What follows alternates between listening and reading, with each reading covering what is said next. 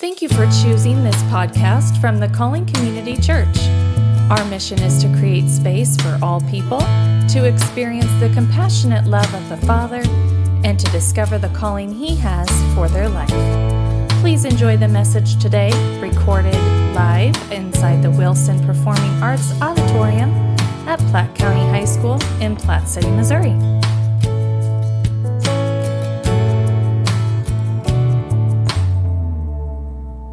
Well, good morning, everyone. You guys braved the winter snow and the ice. How many of you are done with winter like I am? So I heard this morning that more snow this winter than in the past 3 years in Kansas City combined, and unfortunately I think we do have at least one more snowstorm coming that we have to brave for. So I realized, Stephanie, why the auditorium is empty. It actually has nothing to do with snow and ice. It's just the word spread that Brady wasn't going to be here this morning, and so that's why it's a little empty this morning. But when Brady asked me to share this morning, I said, well, man, I am honored to do that. What would you like me to share on? Is there a particular passage or topic that you want me to share on? And he said, well, everybody's reading through Acts and Thessalonians, right? Everybody's reading through, okay. And so he said, since everybody's reading on Acts and Thessalonians, you're wide open, anything Acts or Thessalonians. And I said, no, Brady, you don't understand. I'd rather have you give me like a specific chapter, direction, topic. And he said, nope, Steve, you pray about it, and I trust you, the Lord's going to give you the right message. So, disclaimer here, what you hear this morning, Brady has nothing to do with, okay? So this, because he just said as long as it's from Acts or Thessalonians, then you're good to go, Steve. And so I have to admit, I prayed about this. I was telling Brady Rogers that, the challenge for me is if you leave that open wide, I like to study. My wife hasn't seen much of me the last few days because I've just been studying.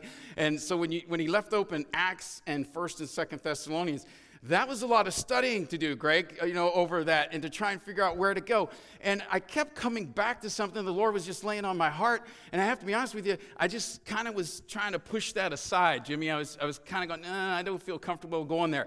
And it just I kept praying about it. Well, Lord, is this what I should do? And then I'd kind of go down a different path. And then the Lord was saying no and kind of bringing me back to this, Justin. And so I don't feel qualified to be able to share with you what I'm going to share with you this morning. But this morning is something that the Lord's challenging me with. And so that's what this is. This isn't just a message to you all. This isn't somebody sharing that has great expertise in this, sharing how to do it from my own personal expertise. This is just me sharing something the Lord's challenged me with. And so hopefully maybe it'll help you all because it has definitely shed some light on some things that I feel I need to be working on. So it brought some questions to me as I started thinking about this morning. By the way, Joe, I appreciate everything you do. I'm sorry I've been traveling the last few weeks and haven't been able to help, but that is an awesome ministry, and I get so blessed every time I get to go out there and help, and I haven't been able to the last few weeks, but I'll be back in March helping out. I promise you and commit that, and it's just awesome to see how our church is helping to help families in need there, and Joe and Steve and the group there are doing such an awesome job, so I highly encourage you. It's the easiest thing in the world to do, right, Joe? I mean, Joe's got this thing organized, and you will be blessed if you help out with the treasure chest on Wednesday nights. I promise you that. So give that a shot if you haven't thought about doing that before. But here's a question that I was thinking about. Why are we here this morning? You ever thought about that? Why are we here this morning? Why do we come on Sunday mornings to gather in this awesome auditorium that the Lord has worked out for us to be able to rent from the school facility here? Why are we here this morning? What is Calling Community Church about? What is the church? Are there examples for us of what Calling Community Church should be about? So when Brady was talking about Acts and 1st and 2nd Thessalonians, I kept coming back to the 1st and 2nd chapters of Acts. So if you want to turn your Bibles to 1st and 2nd chapters of Acts there, and I'm actually going to start in Matthew, but before I do that, because I think some people do have misconceptions of what the church is, and sometimes that's our own fault in the church because sometimes things happen like simple things like typos in bulletins, right? So here's a bulletin, a church bulletin that read, "The senior choir invites any member of the congregation who enjoys sinning to join the choir." I think they left out a G there that said sinning instead of singing. Here's another one. "Barbara remains in the hospital and needs blood donors for more transfusions. She is also having trouble sleeping and requests tapes of Pastor Nelson's sermons. I'm not sure how Pastor Nelson felt about that one. Applications are now being accepted for 2-year-old nursery workers. The ladies of the church have cast off clothing of every kind. They may be seen in the basement on Friday afternoon. We'll just leave it there. I won't read any more after that one. But sometimes maybe it's our own fault that people get the wrong perceptions of what the church is supposed to be. So looking into the scriptures, before we go into Acts chapter 1 and 2, I wanted to go back to Matthew 16 because I was curious, where did the word church actually originate? When was it first shown? I thought maybe it was in the Old Testament. Curiously, I thought maybe it was the Apostle Paul that was the first person to use the word church. Then I thought, well, maybe it was Peter, right? Because upon this rock I will build my church. I thought it had to be one of the apostles because I found out that it wasn't in the word, the word wasn't used in the Old Testament. Interestingly, if you go to Matthew chapter 16, if you have your finger in Acts, you can go to Matthew chapter 16. The first time that it's written in the scriptures that we have is actually from Jesus Christ himself. I never knew that before. It's interesting. The first time the word is used was by Jesus Christ himself because he's the founder of the church. And so in Matthew 16, chapter 13, or verse 13, it says, when Jesus came to the region of Caesarea Philippi, he asked his disciples, who do people say the Son of Man is? They replied, some say John the Baptist, others say Elijah, and still others Jeremiah or one of the prophets. But what about you, he asked. Who do you say I am? And Simon Peter answered, and probably the best answer Simon Peter ever gave throughout his lifetime, he said, you are the Christ, I put emphasis on the Son of the living God. That was Peter's answer. And Jesus replied, blessed are you, Simon, son of Jonah, for this was not revealed to you by man, but by my Father in heaven. Because, see, at that time, everyone just thought, even some of the apostles didn't necessarily fully understand that he was the Son of God. They just thought Jesus was a great man. But so that's why Jesus commended Peter, and he says, and I tell you that you are Peter. Notice he switches from Simon to Peter here. And he says, I tell you that you are Peter, and on this rock I will build my church. Now, he wasn't talking about on Peter he was going to build his church. What he was talking about was on the statement that Peter made of who Jesus Christ is. The church was built on that statement of that Jesus Christ is the Christ, the Son of the living God. That's what it was built on. So interestingly, when Matthew penned the word church, because that was the word that was used, interestingly, in the Greek, what he used was the word ecclesia. And if you look at that word in Greek, that word it's very interesting because it actually means, first of all, it means ek, which means come out, and then kaleo means called one. So basically what's happening there is it's saying there in the Greek that we have a distinct purpose. We've been called out from others. The term reflects an assembly of people that have been defined by a distinct purpose. That's what ecclesia means.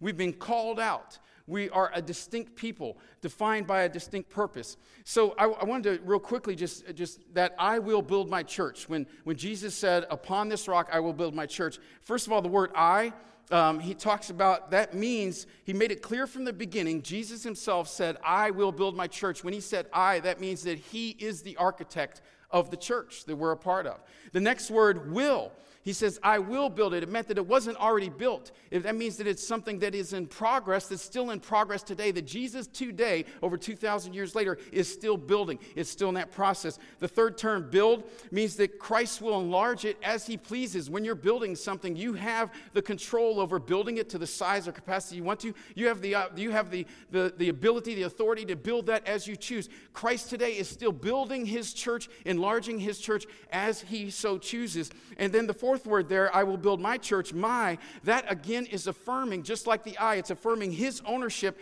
and his authority. Not only is he the originator, the architect of the church, but he is the head of the church. And that is something we must never forget, is that Christ is the head of the church that we belong to, that we're associated for. And that is our focus. The rock that it was built upon was not a man in Peter, it was in the that what he defined who Christ was, what his beliefs were, that he was the Son of the living God. That's why we're here today, right?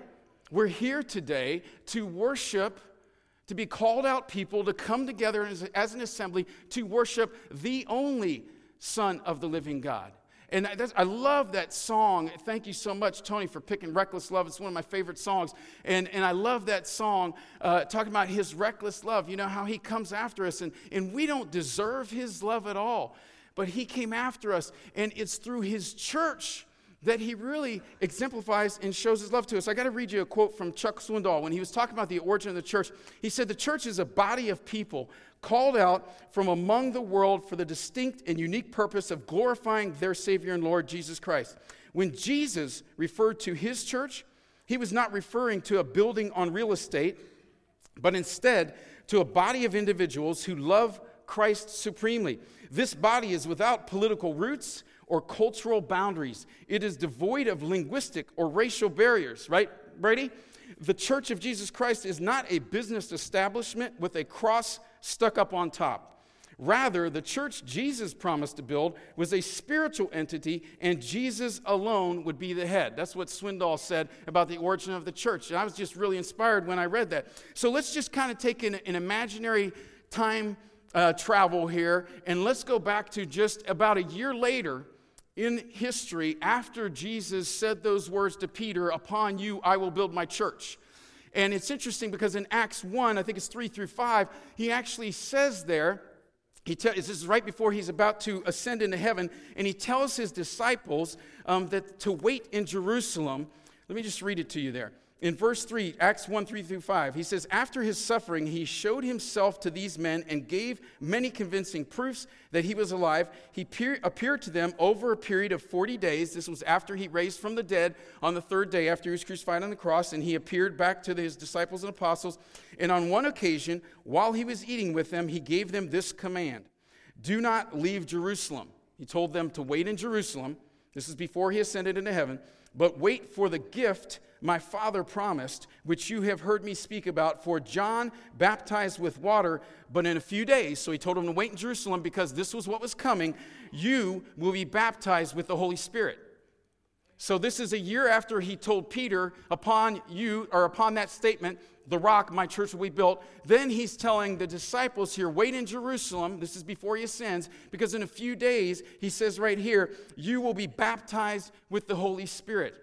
And it was on that day, the day of Pentecost, that the church was officially formed. That Jesus Christ officially formed the church that we are now a part of.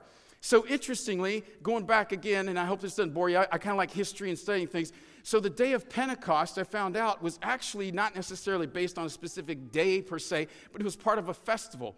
Interestingly, the festival in the Israel times, back then in Old Testament times, was a festival of harvest. Okay, so there's a tie-in here. So the festival of harvest actually was after the festival of the first fruits. The festival of the first fruits was the harvest of barley. The festival of the harvest was the harvest of wheat, okay? And so what happened is after the harvest of barley, the first day of the harvest of barley, they would count 50 days. I'm not exactly sure why that was, but they would count 50 days. Pentecost in Greek means 50, okay? So 50, Pentecost was 50 days after the day of first fruits, the barley harvest, and now they've switched to the celebration of the harvest. The Feast of Harvest is what it was called in the Old Testament time, okay? But that particular day, which is 50 days after the harvest of the first fruits, was called the day of Pentecost. You say, why are you telling us all this? There's a reason, and we'll get back to it in a little bit, okay? But I just wanted to set that up because it's very interesting. I never knew this before studying this week. And so here's the thing, is on that day of Pentecost, which was in the celebration of the Feast of Harvest, it was actually a Jewish religious law that all adults, particularly men, would come from all over the world to Jerusalem to celebrate. It was called a pilgrim festival. They had certain festivals that was required that they would all come to Jerusalem, okay? And so at that time, what happened is you had people from all over the world at that time, that known land, coming to Jerusalem to celebrate the Feast of the Harvest, Brady. Because Jesus was about to start a different harvest. Not a harvest of wheat, but on that day when he filled his apostles and disciples with the Holy Spirit, and that's when the day that the church was started, this church that we're a part of, what happened was he was actually changing from this feast of harvest of grains to his harvest of people. That's what happened. And so this was all really interesting to me, David, because I was thinking, wow, I never knew this, all this terminology and what all this meant. And so here's the reason. Has anybody ever been to like New York City? Anybody ever been to New York City? I like to visit New York City. I wouldn't ever want to live there. Some of you may agree with me on that. And one of the things that's interesting to me about New York City, I've been there a number of times on business trips. I've gotten lost a few times in New York City. My wife one time wasn't with me, and it was late at night, and I called her while I was walking, and she said, "What are you doing?" I said, "Well, I'm walking back to my hotel." It's about 11 o'clock at night in New York City.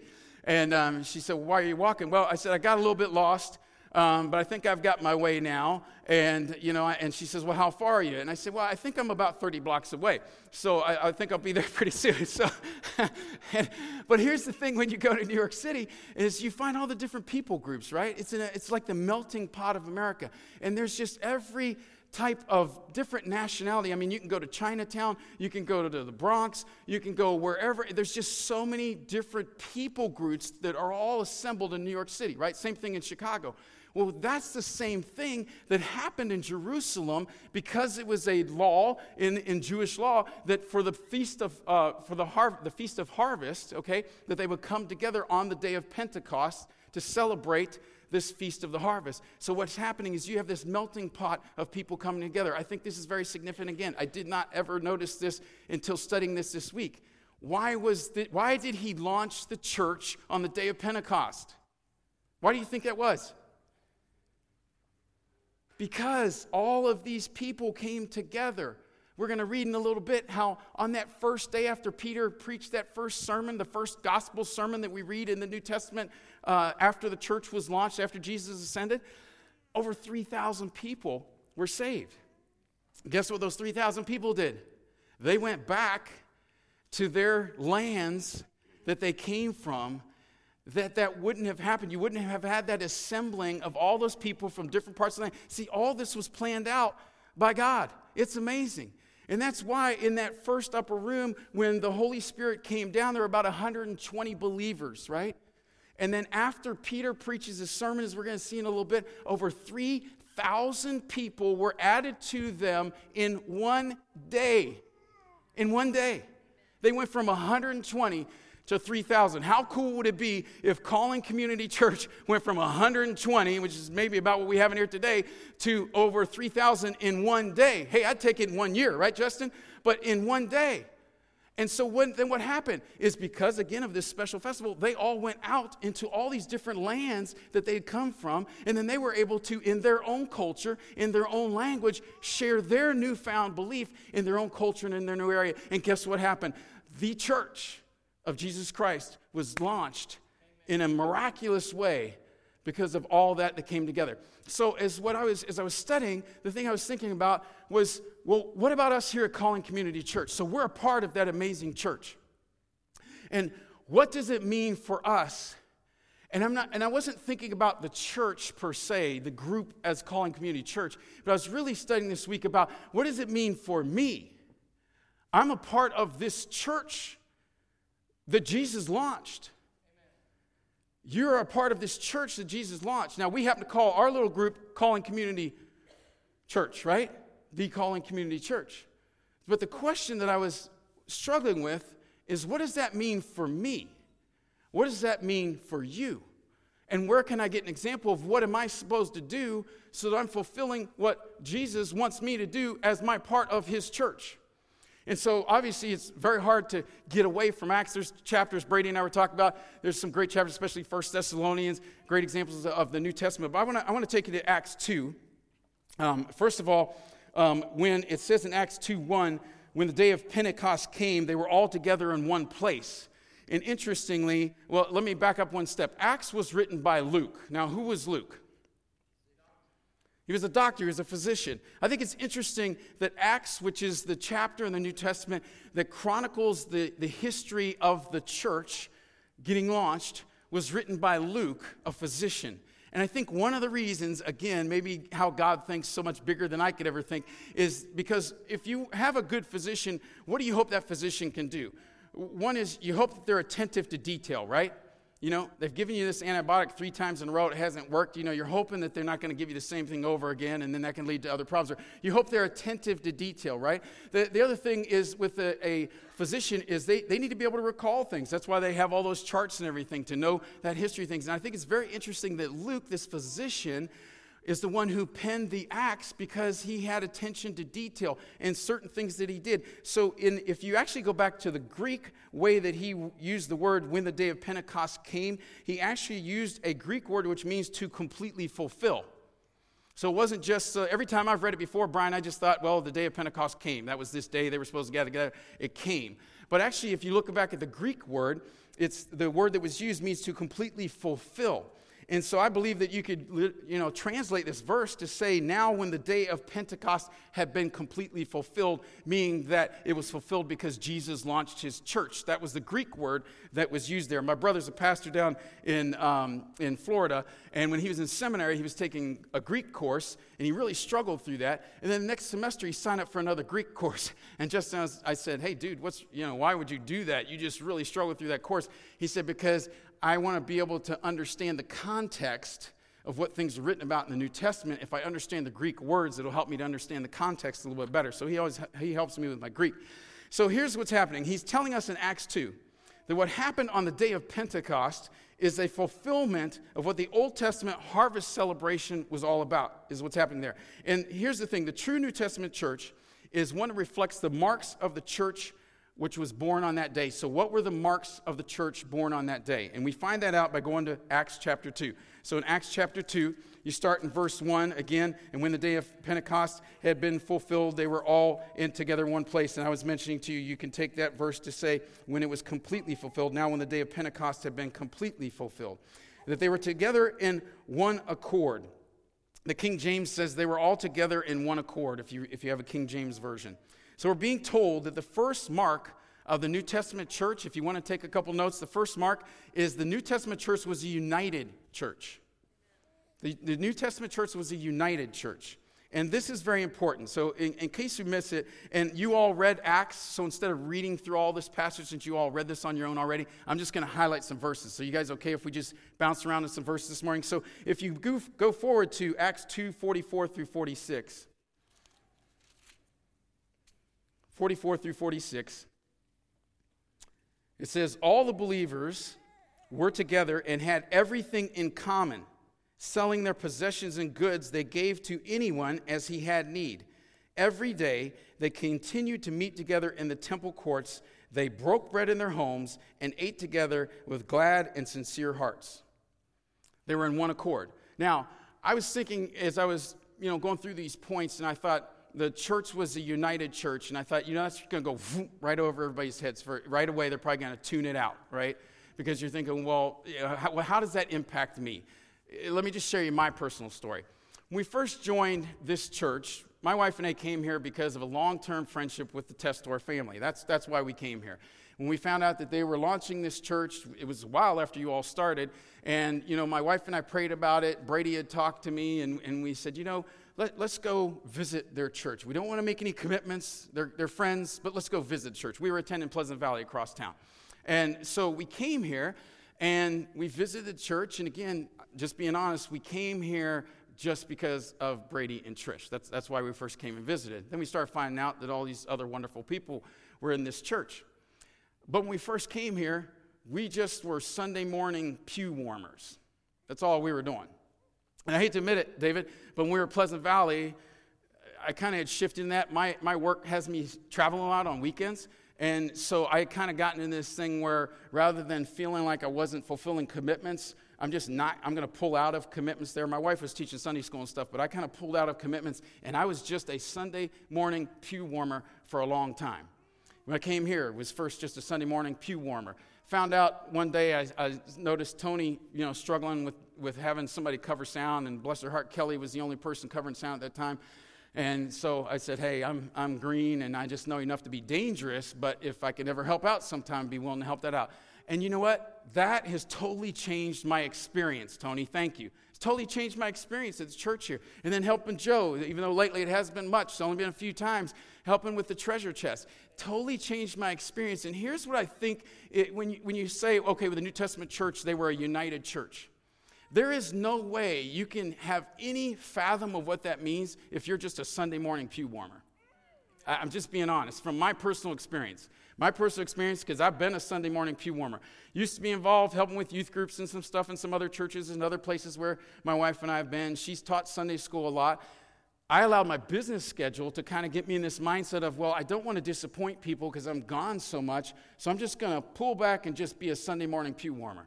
And when I started doing that, my spiritual life started going downhill fast, Brady, because I wasn't plugged in. You know, it's kind of like an electrical power tool or something. If you don't have it plugged in, if it doesn't have a battery, right? If you don't have it plugged in, it's not going to do much. And what happened to me, Linda, is I wasn't plugged in. And so church was just a motion. It became just a motion to me. Here we are, part of the church of the living Son of God. And I was just letting it be a Sunday morning checkoff thing for me. Yep, let's go to church. And be honest with you, for a while there, I was kind of doing it more for my kids than for me. Because I was thinking, well, I got to be a good example for my kids, so I'm going to make sure that we're going to church every Sunday. But I wasn't plugging in. I wasn't feeling that unity, which is the very first mark of the New Testament church. So if you're here this morning and you were like me when I first joined here, and I still got a long way to go, okay? But here's the thing. I would just encourage you to volunteer for something, whether it's treasure chest or whatever. I'm telling you, your life can be changed just by volunteering for something like treasure chest. Your life can be changed just by volunteering to help with something like sound. And didn't the worship team do an awesome job this morning? I mean, they just do an awesome job. I missed you guys the last few weeks, and it's so great to be back. Here's the thing. Plug in.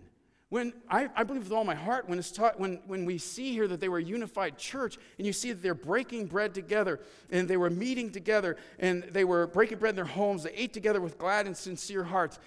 That isn't telling me anything about just sitting in a pew and has nothing to do with a Sunday morning service. That was that they were breaking bread together. They were fellowshipping together. The church isn't about a Sunday morning service. The church isn't about the building that it comes in. It's about the people that are in it. Calling Community Church is about this awesome group of people who are trying to serve the Lord the best that they can and serve this community. That's what it's about. So I encourage you to get plugged in with the church by volunteering, doing what you can to get plugged in so that you will not be just a Sunday morning pew warmer. And if you're one of those, I apologize, didn't mean to step on your toes, but I'm so glad that somebody brought that to my attention that, hey, Steve, you're missing out because you're not plugging in. You're just coming in and warming a pew and expecting stuff to be, you're expecting to receive. And there's so much more than just sitting and receiving. That is not what that's not what Jesus intended for the church to be about. It was not intended for us to just come in on Sunday mornings and hope that we get blessed by the worship music or the message that whoever is sharing shares. It's that we are supposed to be unified as his group of called out believers to have a positive impact on the world. I want to read this to you. An article by a pastor in Texas, Ray Pritchard. He said, the church should be a place where Democrats and Republicans can come together, a place where the rich and poor can come together, a place where blacks and whites can come together, a place where cowboys and accountants can come together, a place where the left-brain people and the right-brain people can come together. Imagine that. A place where people who like Beethoven can get together with people who like Garth Brooks. A place where God's children can come together and they don't lose their uniqueness, they don't lose their individuality, but they join together in an atmosphere of love and acceptance. And that is so right about it. And my brother, my youngest brother is pastor down in Florida. My oldest brother is a principal in the Washington, D.C. metro area. The school that he has, it's a high school, has a lot of kids that have been in the gangs. One day we were talking about it. And he has some of the kids that are in these very brutal gangs, these criminal gangs, violent gangs. And, I was asking him, I said, how do these kids, because I've met some of them, they seem like great kids. And he'll say, oh, yeah, that one's in this gang, that one's in this gang. And I asked my brother, I said, how do these sharp kids get sucked into these criminal and violent gangs? And he said, because that's the first place that they feel loved and accepted. That's the first place that they feel like they have meaning. So they go into these gangs because it's the first place they feel love and acceptance. So I feel that it's our responsibility as the Calling Community Church, when we have guests come here, to make them feel loved and accepted as best they can. And that is not the easiest thing for me. I'm not the guy that the party starts when Steve walks in the room. I'm more of an introverted kind of guy. I'm just being honest with you. And so, Brady Rogers comes in the room. Hey, we're all happy now, man. Mr. Love is in the room, and we can feel good now, right? And the same thing with Brady Testorp.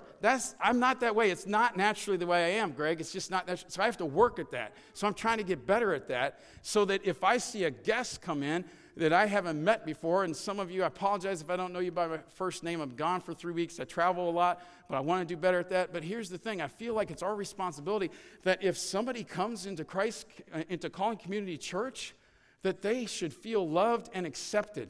And one of the things, my younger brother, the church he pastors down, that he's a part of down in Florida, I was sharing with Stephanie earlier, they have this thing. I asked him to speak at an event, a business event for me, and I asked him to share what's happening in the church because their churches down there are just growing so rapidly. And he said, Steve, the thing, if I could really define it, we're a praying church. We're a Holy Spirit-filled church, the things that are in that first New Testament church. And he said, and one of the things that we've really focused on is having a contagious culture of love and acceptance. And when you step onto their property, before you even get into the auditorium, you feel loved and accepted. And so I think that's one of the things that we need to focus on is people come here on Sundays, and they've come from different backgrounds, and they're hurting, and they've had challenges in their life. And if we can help them to feel loved and accepted, just like those teenagers that unfortunately feel love and acceptance in the wrong place, we don't want that to happen to the teenagers here in Platte County. So let's help them to feel loved and accepted in the Church of Jesus Christ. And that's what I think it's all about. So get involved. Don't just be a Sunday morning pew warmer. The next thing is, second thing, the New Testament church was a praying church. And we've had sermons this past year on praying church. I want to just step back to Acts 1:14. He said that they all joined together constantly in prayer. They being the apostles, plus the women, plus Mary, the mother of Jesus, and Jesus' brothers. And there was a prayer meeting that came after the ascension and before the descent of the Holy Spirit on the day of Pentecost. And they actually prayed together for 10 days before the church was launched on the day of Pentecost. They actually prayed together for 10 days. Some of us find it hard to pray for 10 minutes, right? But they prayed together for 10 days. And I'm not going to spend a lot of time on this, but here's one thing that I do believe, and that is prayer and love just seem to go together. Prayer and love seem to go together. If I've got to struggle with somebody, my wife helped me with this. There was an individual at work that I was struggling with. We're very different personalities, and we were butting heads a lot. And he was causing a lot of frustration for me, I'll be honest with you. And I just started having a lot of anger towards this individual, and I'm not normally that way. And my wife said, she came to me, she's so full of wisdom, and that's why God blessed me with her to keep me straight. And so she said, honey, you need to start praying for him. And when she first said that, I was, yeah. And I started trying to do that. Now, I'm not saying everything's great, but I can tell you this. There has not been a conflict between he and I. We still have very differing views on business leadership, but I'll tell you this. We haven't had conflicts in months. Fact.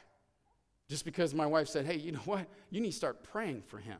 And so now when I start thinking about him, I start thinking about he's just as far from a Christian relationship with God that he should have, and that's one of the reasons we don't get along.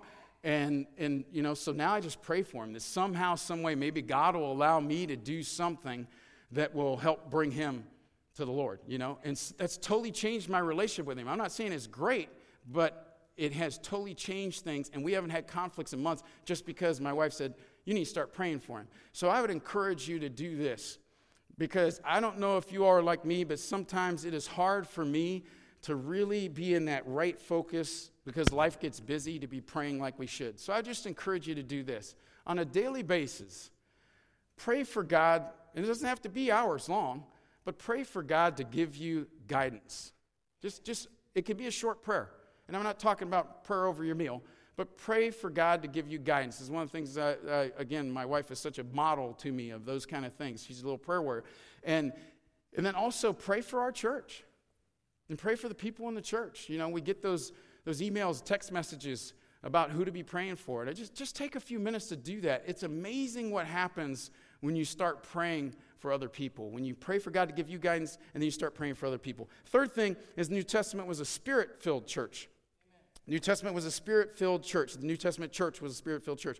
In Acts 2:4, it says all of them, not a few. And I believe that when it says all, that they're not just talking about the disciples. I think they're talking about everyone that was part of that group of believers, the 120 that were there. It says all of them were filled with the Holy Spirit and began to speak in other tongues, and then Spirit enabled them.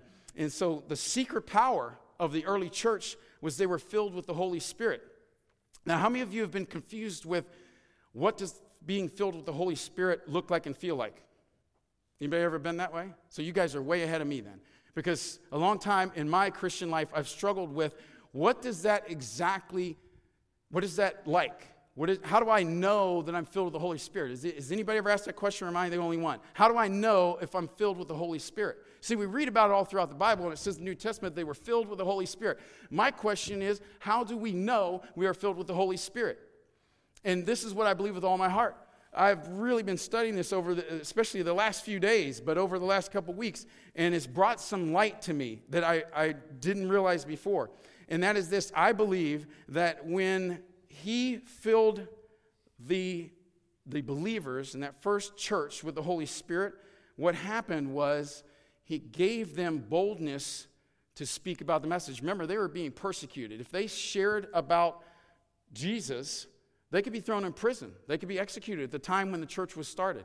And I believe that being filled with the Holy Spirit gave them boldness to share about Jesus. I believe that's probably the number one evidence. You know, a lot of people focus on signs and things like that, but I think it's about this. If you really study, like I've been trying to recently, and that is, what does it mean to be filled by the Holy Spirit? I believe it means that when you're filled with the Holy Spirit, God gives you a boldness to talk about Jesus Christ.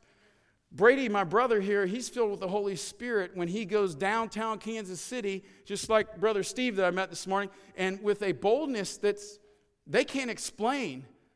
Brady's talked to me about numerous stories over and over. I could sit for hours and listen to Brady tell me story after story where God gave him a boldness that he can't explain and gave him the right words to talk to somebody to lead them to Christ. That's what I believe is when you're filled with the Holy Spirit. That's what happens to you. And by the way, do you know where the fastest growing church in the world is right now? And it has been, what's that? Who said it? China, yeah, and Korea, China and Korea.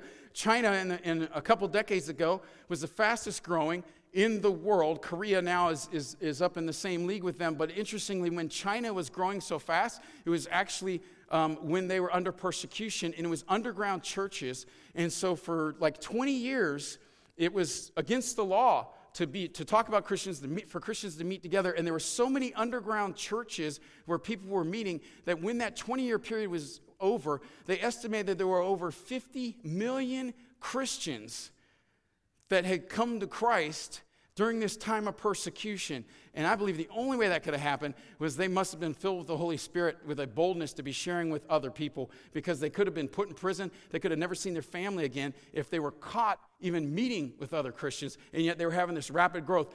Sri and I went to a college called Liberty University. That's where we met, and there we had some friends that were from Romania. I can't remember all the dates and everything, but if you remember back in the 80s, that whole communist era came down, and then they were allowed to have free religion in Romania for the first time. Well, we were going to school with some guys from Romania, and they were, all excited. And one guy wasn't very excited, and I was talking to him. I said, why are you not so excited? This is a great thing for your country.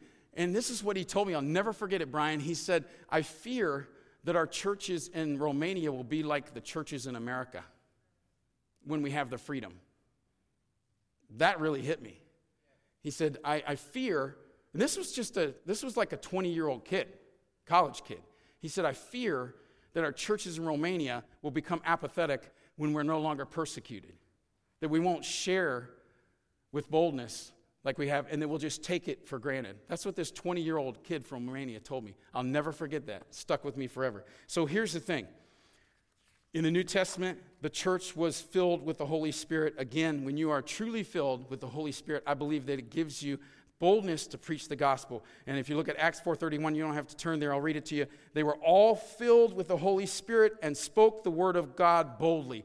There it is, summarized right there for you. Acts 4:31, they were all filled with the Holy Spirit, and as a result of being filled with the Holy Spirit, they spoke the word of God boldly. So I would encourage you in that daily prayer, when you're asking God for guidance and when you're praying for Calling Community Church and praying for others, to also add in that prayer that God will give you opportunities to be able to boldly speak for Him. That's a prayer that I'm starting now in my own life that I should have been doing years ago, Brian, but now I'm going to do it. I'm starting it now. I'm committing publicly, okay? Then I'm going to start praying every day. God, give me opportunities to speak boldly for you. But the only way I'll be able to do that is if you fill me with your Holy Spirit. And so I have to pray for Him to fill me with the Holy Spirit. Fourth, New Testament church was a gospel-preaching church. It began in Acts 2:22. Peter began to preach the first gospel sermon. I think it's so cool that the Lord allowed Peter to be the person that preached the first gospel sermon after Jesus ascended. You know, because remember what happened with the rooster crows 3 times, right? At the time of Jesus' crucifixion, Peter was the one that denied Him 3 times for fear. So what's changed during that time? Christ was crucified. He rose from the dead on the 3rd day. Then He ascended into heaven. Peter saw Him after He ascended. And here's what happened on the day of Pentecost when Jesus and God ushered in the Holy Spirit. And those Christians for the first time had the power of the Holy Spirit. I believe now that's what happened where Peter was able to boldly proclaim the story of Jesus Christ because now he was filled with the Holy Spirit. So now he could boldly proclaim Christ. Here's the interesting thing was I found out, I never knew this before, but studying this week, do you know who he was talking to when he preached his first sermon? The very Jewish leaders that crucified Christ. The very people that he was denying Christ to because he feared that he might be crucified also. Now, because the Holy Spirit was in him, so that he could boldly proclaim the gospel, he literally stood in front of that group of people. I never knew this before, Brady, until this week. That's who he was talking to. Those very same religious leaders that crucified Christ were who he was preaching to, boldly proclaiming Jesus Christ as the Son of God. It's amazing. And if you read in, I got to read this to you because it's so powerful. My wife said I have to slow down. When I get excited about things, I talk fast. So I apologize if I'm talking fast. I got a lot of information to cover in a short period of time because I know everybody's worried about lunch, so that's what I do. I talk fast. Okay, let me finish this up here. But in Acts 2:38, he says, let me see here, 2:38, with many other words, he warned, I'm going to go to 40. With many other words, he warned them and he pleaded with them, save yourselves from this corrupt generation. Those who accepted his message were baptized, and about 3,000 were added to their number that day. They devoted themselves to the apostles' teaching and to the fellowship, to the breaking of bread and to the prayer. Now that's the 4 fundamentals of the Christian church right there in verse 42. Apostles' teaching, the fellowship, the breaking of bread and prayer. Everyone was filled with awe. Many wonders and miraculous signs were done by the apostles. All the believers were together and had everything in common, selling their possessions and goods. They gave to everyone as he had need. Every day they continued to meet together in the temple courts. They broke bread in their homes and ate together with glad and sincere hearts, praising God and enjoying the favor of all the people. And the Lord added to their number daily those who were being saved. It's just powerful. What you see, what happened as they were preaching gospel. And so the question was it working? As they were preaching the gospel, as they were being Holy Spirit filled. And I'll just read these to you real fast because I looked this up. Acts 2:47, it says, and the Lord added to the number daily those who were being saved. We just read that. Acts 4:4, but many who heard the message believed, and the number of men grew to about 5,000. This is just a couple chapters later, grew to about 5,000. Acts 6:7, the word of God kept on spreading, and the number of disciples continued to increase greatly in Jerusalem. Acts 14:1, in Iconium, they entered the synagogue of the Jews together and spoke in such a manner that a large number of people believed, both of Jews and the Greeks. That's a pattern that you find repeated throughout the book of Acts when the believers were filled with the Spirit and they began to preach and share Christ boldly. And so I believe that God fills you with the Holy Spirit so that you will open your mouth and share his gospel boldly. One pastor said it this way, the Holy Spirit gives holy boldness so that God's holy people will take the holy word of God and speak it boldly to an unholy generation. So anyway, but I just believe that is really what we're about to do. We are to let the Holy Spirit fill us so that we can be empowered to preach the gospel. And then last point here, the New Testament church was a harvesting church. This is what really convicted me, Brady, is the church was a harvesting church. If you look at Acts 2, 9 through 11, I know I've jumped around in Acts here. These are verses you've probably skipped in your quiet time reading when you were reading Acts earlier, okay? And it says this: Parthians, Medes, Elamites, residents of Mesopotamia, Judea, Cappadocia, Pontus and Asia, Phrygia, Pamphylia, Egypt, and the parts of Libya near Cyrene, visitors from Rome, both Jews and converts to Judaism, Cretans and Arabs, we hear them declaring the wonders of God in our own tongues. Now, I'm going back to what we said earlier. The day of Pentecost, the harvest, the Feast of Harvest brought together all these people from all around. And what happened? Now they have gone back. All of these different people groups have gone back to their own land. And what are they doing now? They are working in this new harvest. It's not a harvest about wheat, but it's a harvest of people that Jesus Christ himself launched on the day of Pentecost when he launched the church. And so I believe that what happened in Acts 2 was not a coincidence at all, but that was to create a worldwide harvest of people. And I'm going to skip through some things here because I need to end. I had too many pages of notes here. I told Brady my problem is going to be get through all of this stuff, but I just got to share this with you, and that's this. There's a harvest in Acts that begins. I never put these two together until this week either. The harvest of people begins in Acts 2. But then if you read in Revelation, okay, if we go to, and I'll just read it for you. If you read in Revelation, there's also another harvest. And first let me back up. Matthew 9:37, it says, Jesus said, the harvest is plenteous, but the laborers are few. Then in John 4:35, Jesus said, behold, look around you. The fields are white already unto harvest. And he was not referring to grain harvest. He was referring to the people harvest. And so he was saying that the church of Jesus Christ, we are God's harvest vehicle, not again for harvest of grain. And so I believe instead of calling it the church age, we should call it the harvest age, what was called the church age. And so let me ask this question and want to share something with you. And I lost my verse for Revelation. Excuse me one second. Let me find that here. I flipped a couple pages. Here it is, Revelation 7, 9 through 10. So coming back to here. Revelation, so again, Acts 2, the harvest is launched. Here's another harvest that we're told about in Revelation 7. How it ends in the future. Revelation 7, 9 through 10.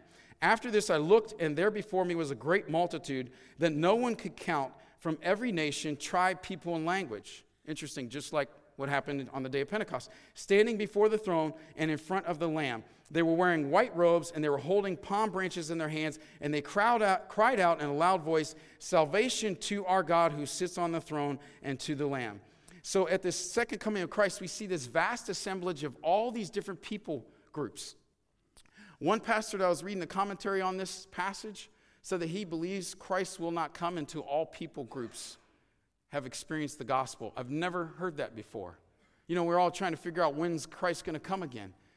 And he said, well, it started on the day of Pentecost that it was sent out to all the people groups. But we still haven't gotten the gospel after over 2,000 years to all people groups in the world. And so this one pastor, I never read it before until this week, was saying he believes that Christ isn't going to come again, isn't going to return until his gospel has been preached to all people groups. And interesting, if you listen, I listen to Rick Warren a lot, and that's his new commitment. He's trying to be a part of making sure to get the gospel of Christ to all people groups around the world. That's Rick Warren's new commitment. He's changed their mission statement of their church from just the Southern California community to trying to reach out into all the world to all people groups. And so has anybody in here ever been a part of a union? Anybody ever been a part of like a laborers union or anything? Okay. Well, I just wanted to tell you all that you're a part of a union and you didn't know it. This union is, the initials are CUIH, okay? Sorry, I'm sometimes lame with coming up things, but maybe it'll stick, okay? And it's CUIH, Christ's Union of International Harvesters. That's what we are. So this morning, this is a union meeting, okay? And we're getting our marching orders for this union that's Christ's Union of International Harvesters. That's really what it is. That's what this thing called church that we come on Sundays is. It's not to come and warm a pew and be blessed by the talented musicians and hear Brady speak and tell funny stories that we laugh at. It's that we are a part of the church to be a part of this international group of harvesters. We're not to be Christians. We're supposed to be harvesters. That's what he started the church for, us to help him to do that. So we're to be united, the first key of a New Testament church, praying, Spirit-filled, gospel preaching, and harvesting daily. Now, an event that I just hosted for my company, we had the amazing John Maxwell speak there. I was so blessed. Stephanie, you know what I'm talking about. And he was better than I've ever heard him. It was amazing. But he shared one of the simplest things I've never heard before. And he said it's the rule of 5. And he said, if you have a big oak tree that you have to chop down, and you take an axe, obviously you want to sharpen it first, and you go to that oak tree, and you just chop 5 times, and that's it for the day, and you don't do anything more, but you come back the next day and chop 5 more times, don't do anything more, but come back the next day. His point was consistency. And he said, what's going to happen over time is even if you only move the axe 5 times a day, over time, because of those consistent disciplined efforts, that big oak tree will eventually fall down. And he was paralleling, he got into some spiritual things there because he knew he's talked to a group that had a lot of Christians there, and he stepped away from that. It's the same way in our spiritual life. See, sometimes we don't see things moving as fast as we don't feel like God's answering our prayers. But the bottom line is we just reached out in this one moment of desperation and called out to him instead of consistently every day praying for our children, instead of every day consistently praying for our health, instead of every day consistently praying that people will come to our church. Now, I'm looking around this room here, and typically I think we have over 100 people. I was asking Brady what are the numbers. I think it's typically over 100, right? And so the upper room had 120 people on the day of Pentecost, and one day later, there was over 3,000 people were added to their numbers, it says in the Bible, after Peter preached that. I don't know about you all, but I'm kind of tired of seeing all these seats empty. I believe there's about 500 seats in here. And so I just challenge you, I'm challenging myself. That's why I said I was very uncomfortable about sharing this message, because I knew it was more of a challenge to me than it was anybody else in here, that I'm kind of tired of seeing a bunch of empty seats in here. We have this amazing, amazing Savior with this reckless love who comes after us, and we're not sharing it with other people. And that's the only reason why these seats aren't. We got great musicians. It's not the worship. We got great pastor in Brady whose heart's bigger than he is, and he just shares from his heart. That's what I love about him. He's real, and so people can identify him. So it's just that we, as the body, are not sharing to bring people in to fill the seats. And that's what I've been challenged with. And so I just encourage you this year is let's become the Christ Union of International Harvesters, okay? And let me just share with you one last thing here. I know I'm Brady, I'm going to bring you up, okay? And that's this. I don't know if you ever read the book Radical Together, okay? Fabulous book. I encourage you to read it. And David Platt, the author, says this. And so this is my challenge, my urging to you, okay? And I'll wrap up with this, Brady. Regardless of your place in the church, remember that you are not intended to be sidelined in the kingdom of God. You may at times feel like the wrong person, thinking you're not gifted enough, that you're not smart enough, that you're not talented enough, that you're not qualified enough to engage in effective ministry.